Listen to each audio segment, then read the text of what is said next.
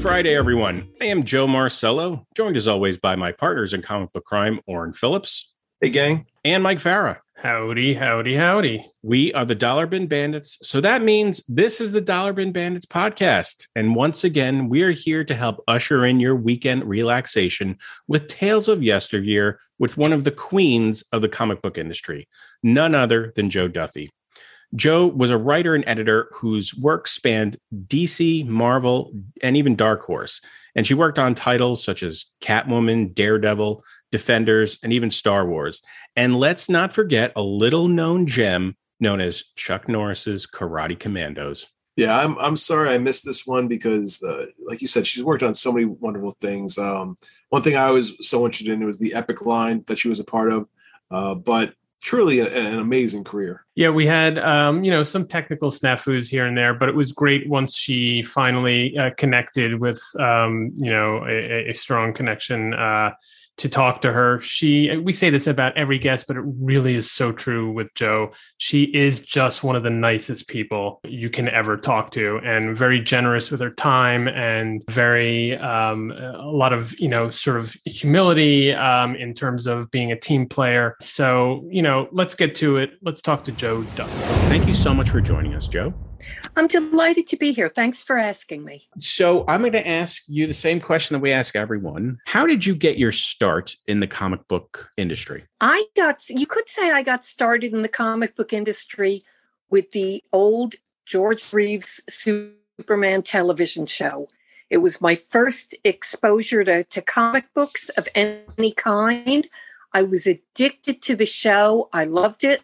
By the way, my dad looked a great deal like Clark Kent, which probably helped my admiration. But at the end of that show, they would always say, Superman is based on the character appearing in Superman magazine, because, of course, they didn't want to admit to an association with comic books. But I was a very small kid, so I was like, well, I know time, I know life, I know look. How cool that Superman has one of those all about himself. And then my older brother, Malachi, a couple of years older, ergo old enough to read and to go to the newsstand, showed me comic books. He's like, no, this is what they mean when they say Superman magazine. And took me a while to wrap my head around the fact, first of all, that what he was showing me was, in fact, a Superboy comic. So I thought Superman looked pretty darn young. But also, it took me a while to get used to the fact that, wait a minute, if that's Clark Kent in that picture, who's this guy dressed like him in the next picture? And it took my brother a while to explain to me it was like a picture book, except that you were looking at several pages at a time. So I became addicted to comic books from that moment. Heaven help poor Mal, because he would go out and buy them, and then I'd wait till he was out with his friends and then sneak into his room and I would read them. And he grew up to be a serious and wonderful journalist. He actually got into travel, entertainment, food, wine type journalism, and is very well regarded in that field. But I'm the one who followed in the footsteps of his childhood ambition, got out of college, and I had met Stan a time or two at conventions and what have you. I'd met Jack. I'd met, so many unbelievable greats. But it turned out I had a friend of a friend of a friend of my mother's in common with Stan. And he was such a nice guy that although he had no clue who I was, on the strength of that multiple linkage connection, he asked the people running Marvel at the time to let me up for an interview and see if I was any good. And so thanks to my older brother, my mother, and to Stan Lee himself, I got into comics. Well, if there was any person to help you get into comics, Stan the man is the one to do it. And that's it's pretty extraordinary. Now, I have to ask, and I want to get this question kind of out of the way because, and Mike, I'm sorry if this is going out of our order, but I find it fascinating. There are not many, or we certainly haven't had a chance to speak to many women in the comic book industry. And we've had a chance to talk to many men, and you hear a lot of stories about, everyone working in the bullpen and, working closely in the golden era of comics. How was it for you working in the comic book industry as a woman?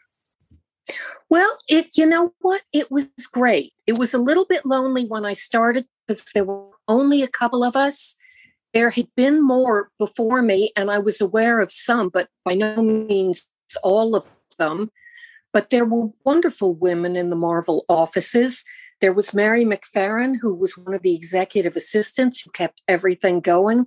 There was Irene Vartanoff, who, she's a fabulous novelist now and one of the smartest people I've ever known. She wasn't doing much directly for the comics content, but she was in the office encyclopedically knowledgeable about them. There was Patty Cockrum, who drew some comics and pretty much was the whole art department for the licensing division. And there was Marie Severin, oh my gosh, Marie, God bless her. And also Virginia Ramita, again, not doing the hands-on work in the comic books, but obviously as the mother and wife of two of the greatest artists ever, she certainly knew our trade. And she was the one who kept everybody being paid and the books being done on time. So I had plenty of female company in the offices. In addition, there was Louise Simonson, who had been working at Warren and came in shortly after I did. There was Linda Florio, who's now Linda Grant, Dickie McKenzie, who is now Dr. Roberta Campbell, just boatloads of terrific women, even if they weren't the ones who were always writing and drawing the books.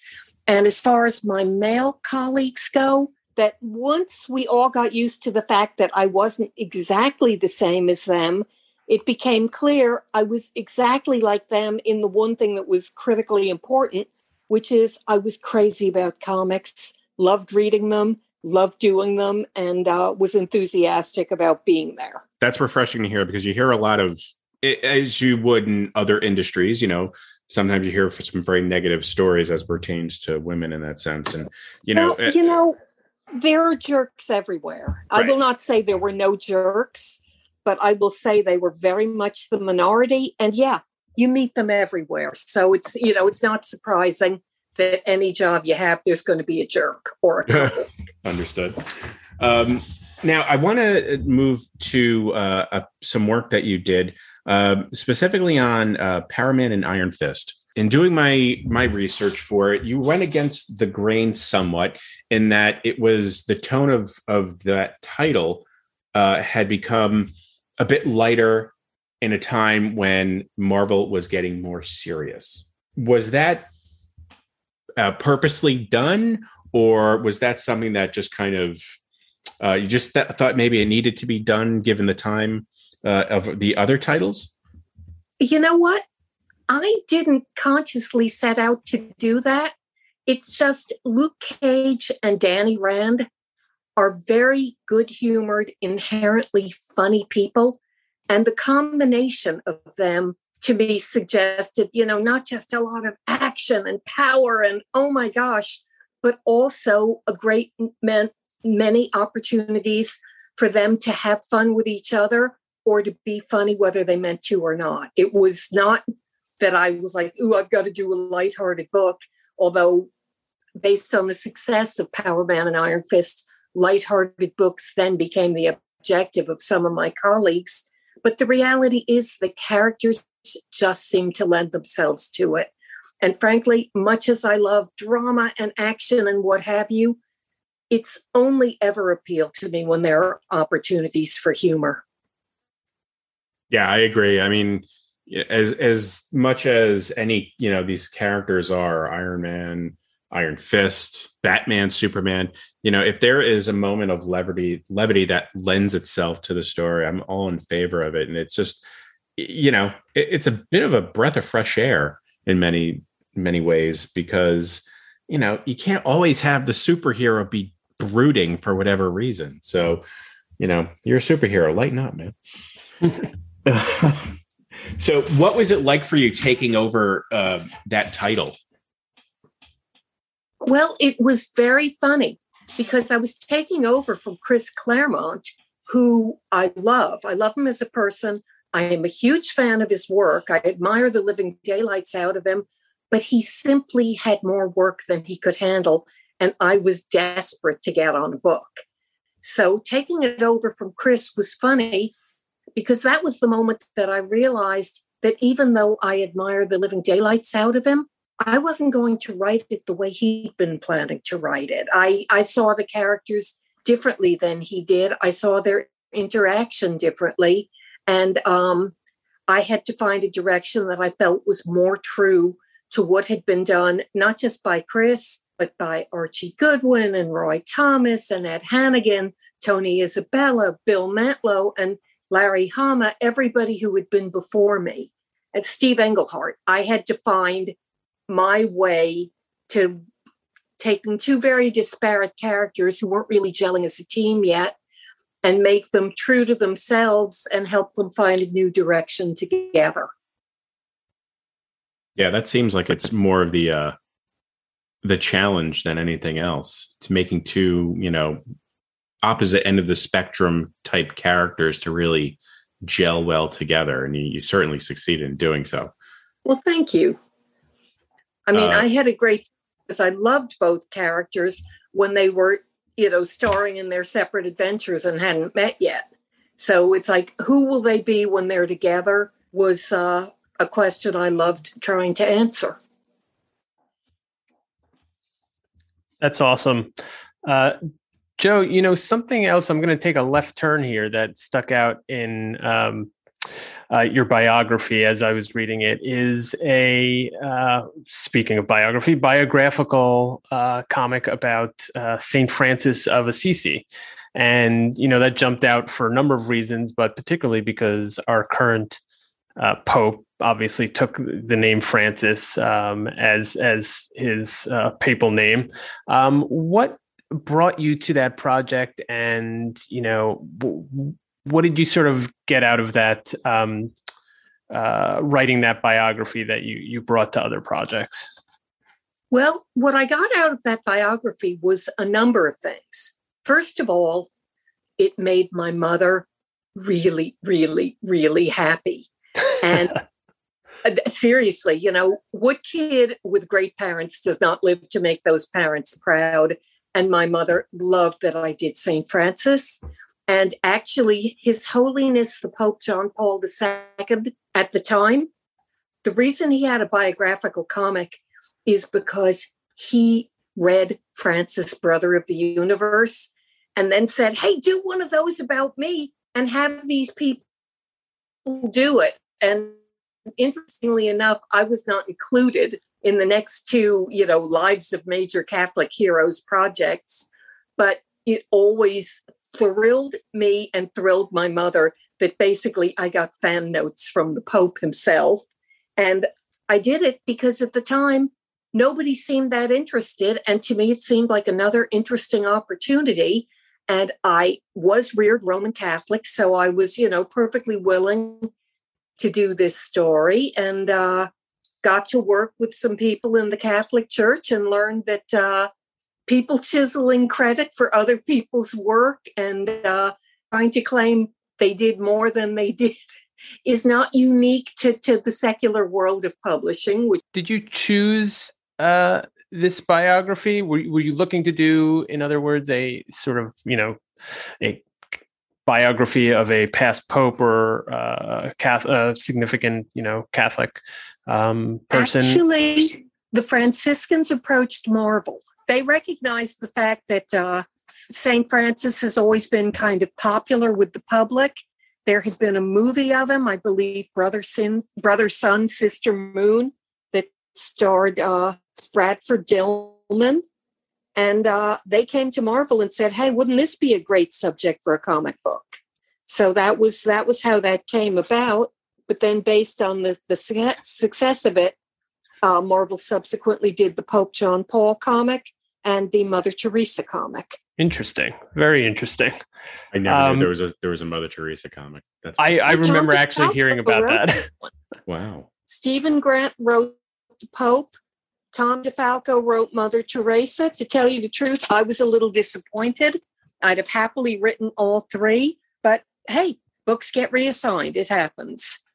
And Steve and Tom both did absolutely terrific jobs, and they're both friends of mine. So I say that with no, no resentment or criticism whatsoever.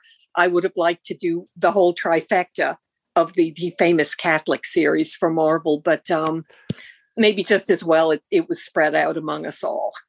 So when you write a comic such as that, I mean, who do you go to for approvals or, editing, things of that nature? It seems, it's not your typical content. This is not Spider-Man. This is a legit historic figure that has some weight to it. And, do you, get the Pope on the phone? Be like, hey, you need to read this? Or, how does that process work for something like that? Well, because the Franciscans had approached us, we treated them just the way we would have treated a Hollywood studio we were licensing a movie from. We took it to them every step of the way. Okay. Father Roy Gasnick, who has got a partial writing credit on the comic, he actually did not do any of the writing in the comic book, but he was instrumental in giving me a biographical outline of Francis and in recommending and in many cases lending me the 8 or so biographies I read or skimmed to get our text. And then we, it's like, St. Francis, but we know comic books. So let us do our job. And then you tell us if we're not doing right by your guy, is the way that worked. The Pope comic book came directly out of His Holiness seeing and loving the St. Francis comic book. He approached us and said, ooh, me next, please do me next. He said it much more dignified, but I love that was how it came back to us. And Mother Teresa, she was the latest and greatest in the pantheon of saints.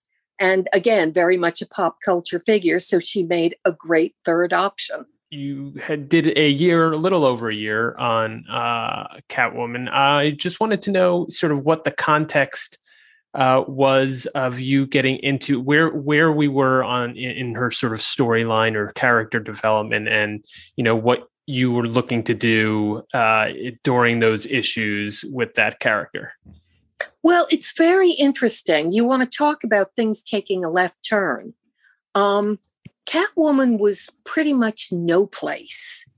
And I don't mean that in a bad way, but she had not been an active, ongoing part of the continuity for a while. And every writer who had touched her recently before me had his or her own take on the character and done it this way or done it that way. Frank did her one way in Batman Year One.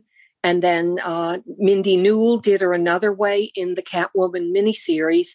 But there was no, who is this character? There was no sense of continuity when I came on board. And the original objective was for me to do as Mindy had done and just do Catwoman as pretty much a standalone that would exist concurrently with the Batman continuity of the time.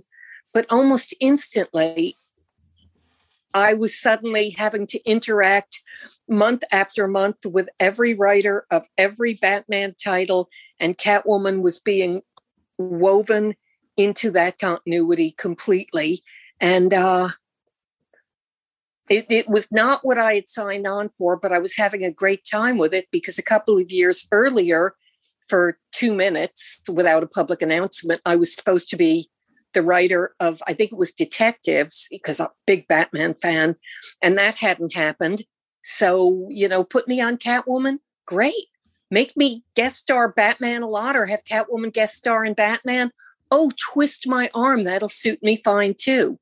So a couple of times a year, we were having these long, multi-day offsite meetings with Denny O'Neil and his assistant editors, and the other Batman writers. And we would figure out what was going to happen in all the books until a day came when I was told that such a meeting was in its second day and I hadn't been invited. And then I got a fax from the site saying, oh, by the way, you no longer write Catwoman. So, okay, I had a great time. Sorry to be off it, but it was, I was never in charge, and the people in charge made different decisions. as it seems to go in the industry.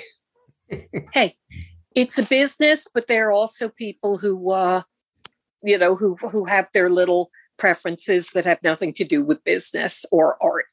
And I'm sorry that it happens, but it happens. When somebody hires you to do a job, they can fire you whenever they choose. That's the way the world works. It's right that the way the world works. Sometimes it hurts people's feelings or disappoints the audience. And that is a gosh darn shame, but it happens. You've worked on comic books. You've worked on comic books for Saints, DC, and then you worked on horror screenplays, specifically Puppet Master. Yes. Well, how did you get into that, which is awesome? Well, I owe it entirely to Peter David. He was doing some work for Full Moon Productions and for Charles Band. And suddenly the moment came when they didn't have screenplays that they were happy with for the next couple of Puppet Master movies. They had outlines. They had screenplays they were not happy with.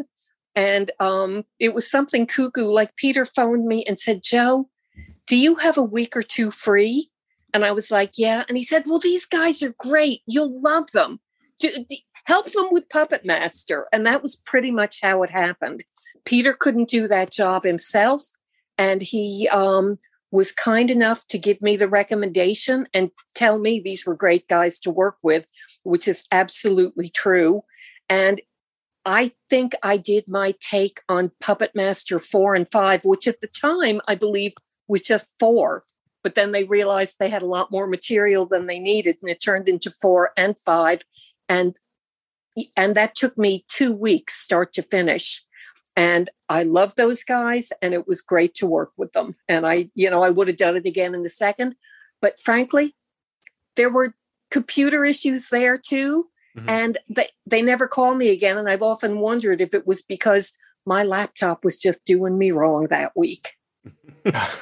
Now, were you a fan of this series prior to, working on them? As a matter of fact, I was not. I was aware it existed, but I had never seen any of the movies. And part of why I think these people are just awesome is the first thing they did is, and this was, before a lot of video and burning your own discs and downloads were available.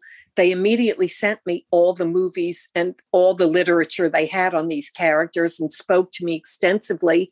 And even though I'm very squeamish about horror, I found that stuff completely charming. And it just delighted the daylights out of me to work on it. It was a departure from the original because they were all bad in the originals.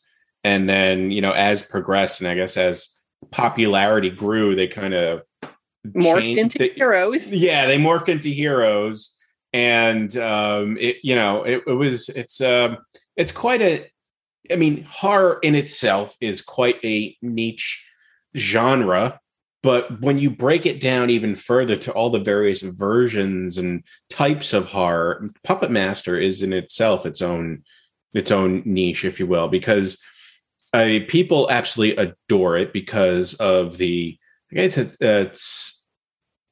don't think it's stop motion, is it? Or some of it may be, but it's quite literally puppets doing doing the work, or being controlled, I should say, and with the exception of maybe Chucky, but there really hasn't been anything like it.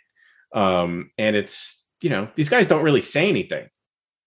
They just. Well, actually, you could argue that there are a lot of antecedents to Puppet Master, but you didn't recognize them because of the genre.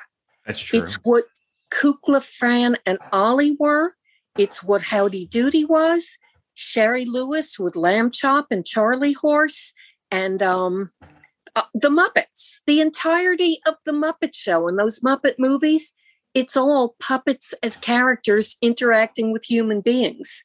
Or you could even go in the direction of Super Marionation and all puppets, because I grew up on, and to this day, love the work of Jerry and Sylvia Anderson and, Thunderbirds and Stingray, Captain Scarlet. A big fan of that stuff. And Puppet Master was just taking that into the realm of horror. Yeah, no, you're right. I mean, Thunderbirds was prior to Puppet Master, Thunderbirds was the only thing I was really familiar with prior to it. But, they didn't really kill anyone like this.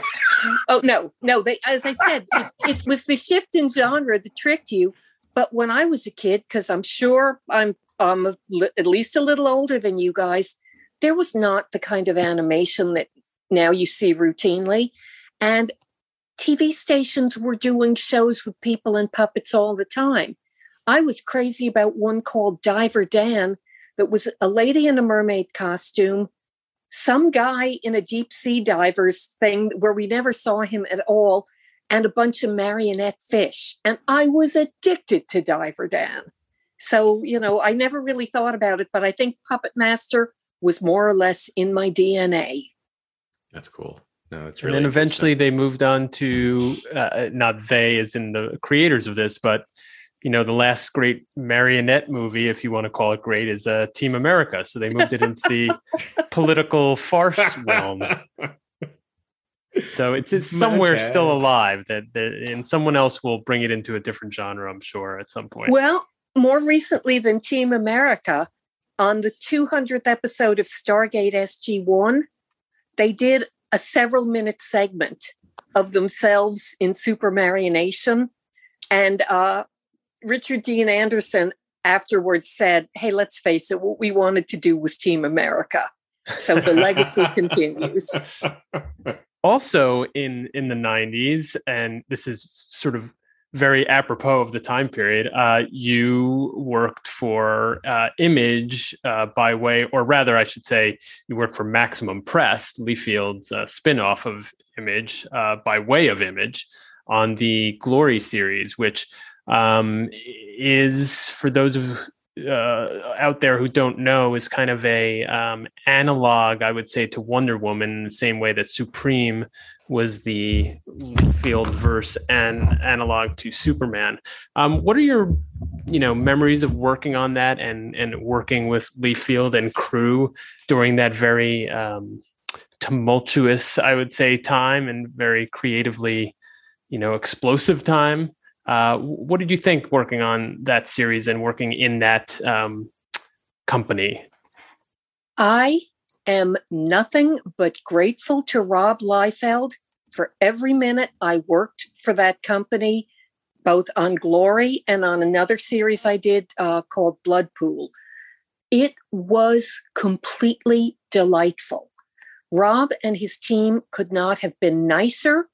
We could not have had more fun. It was just a thoroughly wonderful experience. I mean, heck, I got to work with Mike Deodato before anybody else in the United States had even heard of him. It was a wonderful experience. I had a great time doing my take on Wonder Woman. I loved the design Rob had come up with for the character.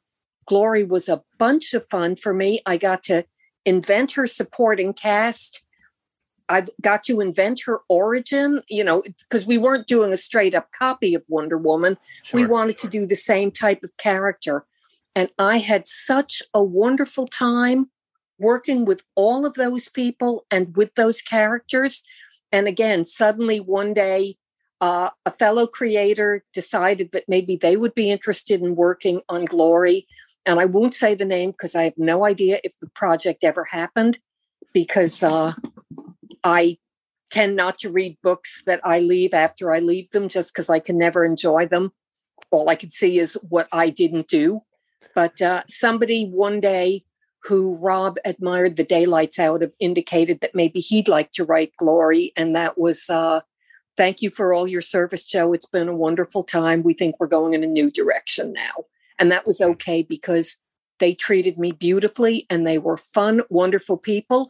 And I will tell you that given some of the things that some of my colleagues felt about them, I was really extraordinarily pleasantly surprised every step of the way by just how much fun I had and how wonderful not just those guys, but pretty much everybody across the board at Image was during the time I was there.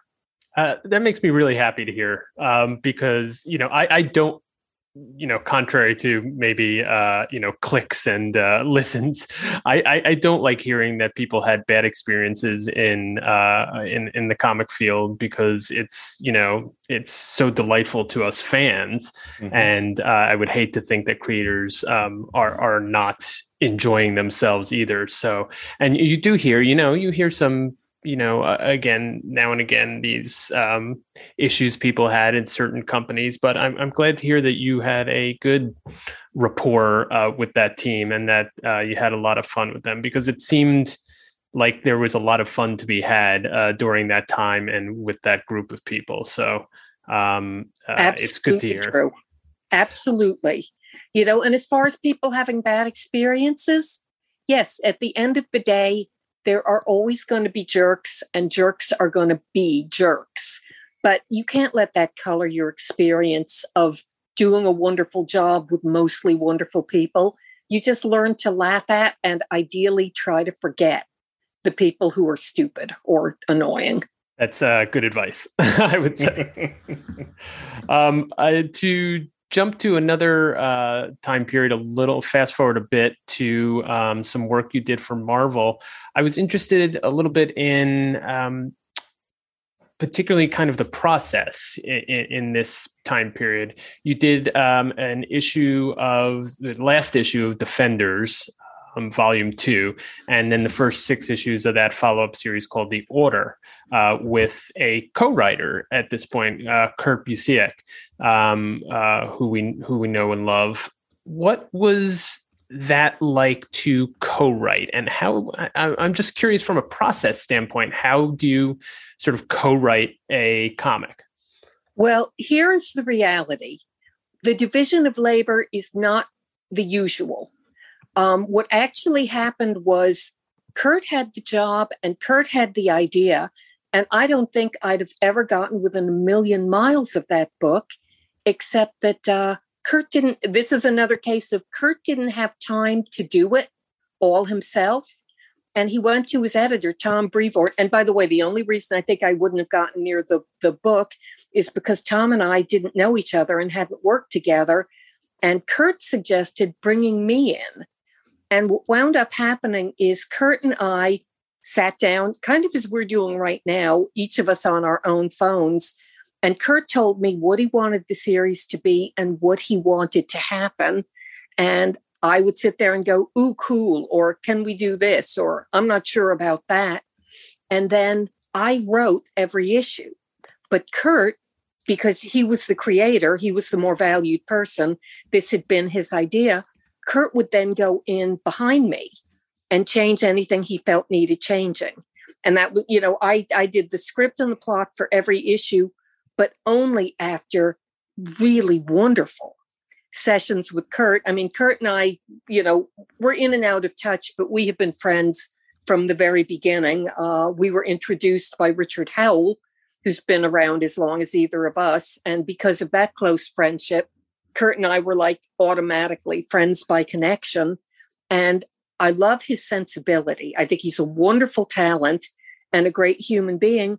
And he has the same kind of goofy sense of humor as I do. So even when we were doing these dark, tear your heart out stories of betrayal, which certain parts of the Order were, we were having so much fun doing it. But he gave me a boatload of input and told me exactly where he wanted it to be. I told him how I thought I could get it there. I would do the writing, he would do the fixing, and Marvel did the publishing, and Tom did the editing. It was a wonderful experience. Again, glad to hear it. Well, please. I'm a huge fan of the Defenders, and I love all those characters. I had worked on most of them individually along the way, and I'd done, the odd issue of Defenders here or there. But this was just a wonderful chance for me to work on it. And thank you to Kurt, and thank you to Tom, and thank you to the wonderful artists. And thank you from us as well, the fans. I thought that was a great series. So. Well, Kurt gets the lion's share of the credit because he thought of the whole thing. So, Joe, I have to ask you about the saga of Chris Starr. Chris Starr. I loved Chris Starr. Okay. So just a little background. This is Oren's question, and he asked about it. So, I had heard it, and I'll be quite honest with you. I was not particularly familiar with it at first. And then I'm like, this sounds familiar. And he's like, yeah, I want to find out about this. Okay, cool. So I do some, poking around, and I come across the toys, and all of a sudden it's like repressed memories start flooding my brain, because I remember seeing these toys in the store in my neighborhood as a child. And, this was quite a while ago. And I'm like, wow, holy cow. I remember this. I don't remember the comic, but I remember seeing these toys, and I was like, where did this stuff come from? So that being said, how did you get involved with this interesting comic? Because after the fact, I started reading about it. It's quite an interesting idea. Well, the way I got involved with it was actually a couple of years earlier. Louise Simonson and I had created a sword and sorcery comic that was designed to be licensed for toys and action figures. And nothing came of it, although I thought it was quite good and quite cool, and we had a lot of fun creating it. And the toy company never picked it up. But shortly thereafter, they were like, hey, here's a great idea we just had. And since the lines of communication were already open, they came to Marvel and were like, hey, we're doing a line of sword and sorcery toys. You got somebody who wants to do it? And on the strength of my having put in all the groundwork on the comic that never was, they offered me the writing job. And I said, sure, I love sword and sorcery. And this is a chance to write something where odds are at least nobody's going to say, I've been thinking about this character for years, and it's about time I got to write him. And I was like, oh, nobody will boot me off this if I pretty much create it. Well, what I got booted off for was cancellation. But boy, oh boy, did I have a good time until that happened.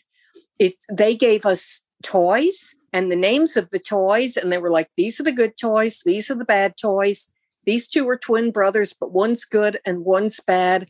Now you go. And I got to make up the whole darn thing and had so much fun doing it and fun working on it. I had fun being edited by Ralph Macchio and Bob Harris. And I've got to tell you, I love writing comic books. I love working with artists. I love working with my fellow creators. It was so much fun. And I was able to inject, just as much humor as I wanted to into Chris Starr as I'd previously been able to do with Power Man and Iron Fist. And that was part of the appeal for me. There was nobody to say, you cannot make that wizard say these ridiculous things. Ogeode is grand. He must be Gandalf. And I'm like, well, yeah, but he could be Gandalf, but maybe a little bit Doctor Who too, and maybe sort of the absent-minded professor. And because he wasn't a pre-existing Marvel character, nobody told me I couldn't, so I did. I have to say, your attitude it's infectious. You are very, very much a breath of fresh air to talk to. Well, thank you. You don't drink coffee, do you? No, I'm just kidding. Actually, I had to switch to decaf, and I had a big cup of it right before the call. Caffeine on top of all this was a little too much. We try to make it as light as possible. We really do. So I want to be mindful of your time. But where can fans follow you, see your work, all that good stuff? Joe, if I might, I'm sorry to interrupt. Go for it. Dude. No, you go. Joe Duffy, and we can, edit around this. I do have a couple more questions before we get to that. If you do have, that's the time. Okay. I can give you some more time. That's okay. That's all right. Really, there are only two. One is I did want to quickly touch on your work on Akira, because according to what I have in front of me. You were credited as a writer for 36 issues, I believe, the first 36 issues. Was that a translation? I don't have the books in front of me. I'm having a hard time finding it. Was it really translation from the Japanese manga? My Japanese is not nearly good enough to do my own translations. I was thinking that. Here's what happened. Lovely lady did the translation for us. And my job was her translation was somebody where English was very much her second language. And she couldn't get the kind of bounce and natural idioms into the characters that we needed for this comic to be a success. So, and first of all, of course, Mr. Otomo wrote the whole thing. And then she was so wonderful doing the translation for me. And I'm not saying her name right this second because it's late and I'm spacing out and I'm so embarrassed because I loved working with her and she is a delightful person. But she would she would not only translate the literal meanings, but she would explain to me now here, he said sugoi, and sugoi is actually kind of a rude word, but kids are saying it all the time these days because it means something is so excessive and so intense. It's kind of a compliment. And I'd be like, oh, okay, I get it. So we can't literally translate sugoi, but you want something obnoxious kids would say when they like something. And that was my job on Akira, was taking the words that she told me the characters were saying and turning them into the kind of English I'd have written myself had it been my own project. Interesting. That I find the different modes that you have worked in as a writer and editor to be very interesting because it's such a diverse way of working. It wasn't just plotting, it wasn't just scripting. It was, this work with Kurt, this translating, but not really on Akira. It's certainly been a breadth of modes, as I said, of working. Do you enjoy having all those types of experiences? Oh heck yes, I love a challenge. I don't always rise to them, but I sometimes I try to rise and wind up stumbling. But I love trying something new, and I love an opportunity to do something different. And I figure versatility just makes me a better creator. So I try to be as versatile as I can, both in terms of the characters I write and the styles of narrative I could handle, but also just in terms of, okay, this week I'm doing something based on a movie. Okay, this week I'm doing something based on the life of a famous saint. Okay, this week I'm helping a Japanese comic read as though it were written in the United States, yet still keep the cultural Japanese flavor. Agreed. I am a big fan of versatility. I try to be versatile myself in the different ways that I work. So very much admire that. Now for my last question or last topic is sort of to bring it all back kind of full circle. And now, 2021, even over the past few years, is a very different time when you talk about women and girls in comics. I have a daughter. Joe has a daughter. They're both have been exposed to more comics than I'd say probably most would have, 20, whether 30, they wanted 40 to years or ago. Yeah, exactly. Whether they wanted to or not. But even though Joe may keep up with the current comics a little bit more than I do, but I'm certainly aware that even the creative teams, there are just a plethora of female writers and artists, and you're seeing that obviously in TV and movies. I'd love to just know your thoughts. Is that something you're happy and proud that is going on? Is that something that really gives you a lot of hope for the industry? I am so delighted every time I see that, Gail Simone has written another book, what have you. I'm Gail's name just popped in my head, but there are so many wonderful women writing and illustrating and what have you. And this is, this started before I got into the industry. I am thrilled that it continues. And if in some way I helped get that door open, yay me. But these women did it themselves, so yay them. I am very proud of and happy for all of them. I will say that the first time, oh my gosh, it was right a couple of months ago, right before I had a big tragedy in my family. My nose was put so out of joint because somebody or other, and I can't remember who, was doing a big thing about women in comics and invited me to be a member of his audience. And I was, okay, you know what? That got my dander up. I was insulted. I was, I had that, do you know who I am moment? And of course he did. But the point is he had other women he wanted to include, and it kind of miffed me. Yeah. And then sadly, I was brought back down to earth by some stuff going on in my family that made me realize being slighted by some guy you've never heard of, because you thought you were always going to be one of the stars of this category. Not the end of the world. Tell you what, Joe, grow up and call us in the morning. And I'm delighted for my colleagues. Sometimes I'm a little, but what about me? But you know what? That's not grown up. That's not reasonable.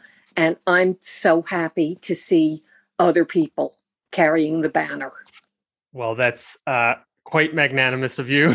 I think it's, I think you are, whether that person recognized or not, someone, including Louise Simonson and a number of the women that you mentioned earlier. June Brigman, Jan Dursema, Colleen Doran, Wendy Peeney, Trina Robbins, Cindy Martin. Just more names. Well, no, see, the trouble is those are just the names that are popping into my tired brain at this hour. In the morning, I'm going to be like, oh, how could I forget all the others? How could I forget Bethany Pope? How could I forget all the other wonderful women? I'm sorry, lady. It's not that I'm slighting you. It's that I'm kind of dim and tired. No worries. What I was going to say is that, all of these people, and feel free to send us more and we'll put them in the show notes. Although there are quite a few internet, resources that have a lot of these names. These are the shoulders that the modern creators are standing on. And, on behalf of them, thank you for your work. And and Annie DeCenti. Annie, yes, exactly. And I think it's only done, good for the industry and for the readership, and, having sort of precluded 50% of the audience for so many years. I think, everyone is now proving, and you proved early on, that it's a art form for everybody. And I'm so glad, and I know you are too, that, we're getting to some sort of parody, both in this art form as well as, TV and movies. And it's just so great to see. And it gives me a lot of hope for my daughter and the other younger kids coming up. So thank you. Thank you. But, this is not limited to women.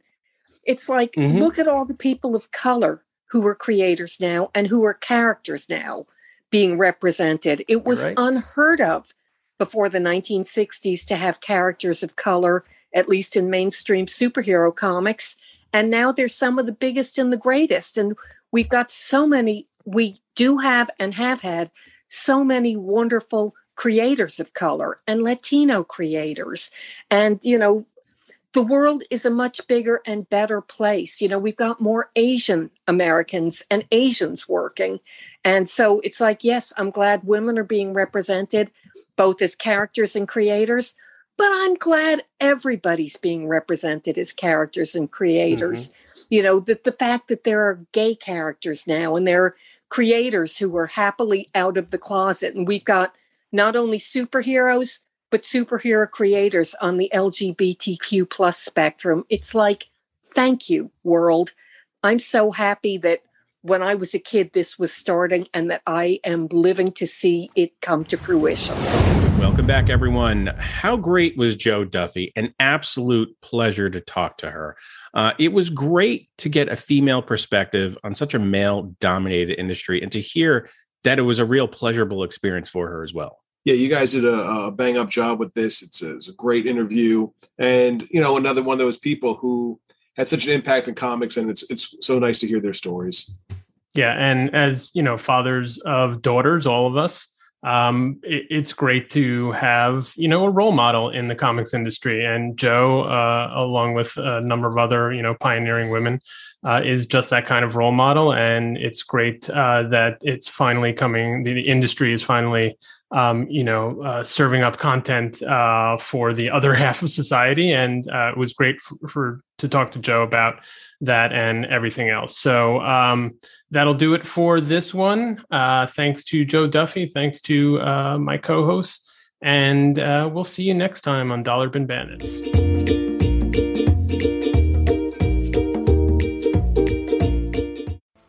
The Dollar Bin Bandits are Oren Phillips, Joe Marcello, and Mike Farah. New episodes release every Wednesday and Friday. You can find us on all of the socials at Dollar Bin Bandits on Facebook and Instagram, at DB Bandits on X. For more super nerdy discourse, join the Dollar Bin Banter group on Facebook. You can email us at dollarbinbandits@gmail.com. Please remember to rate, review, and subscribe wherever you found this episode. It's the easiest and most helpful way to grow the show. Looking for merch?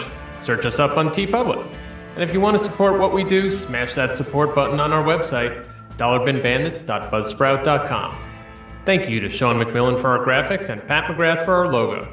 Thank you to our friends at Tomorrow is Publishing, TWOMORROWS.com. And thank you all for listening. Until next time, Banditos.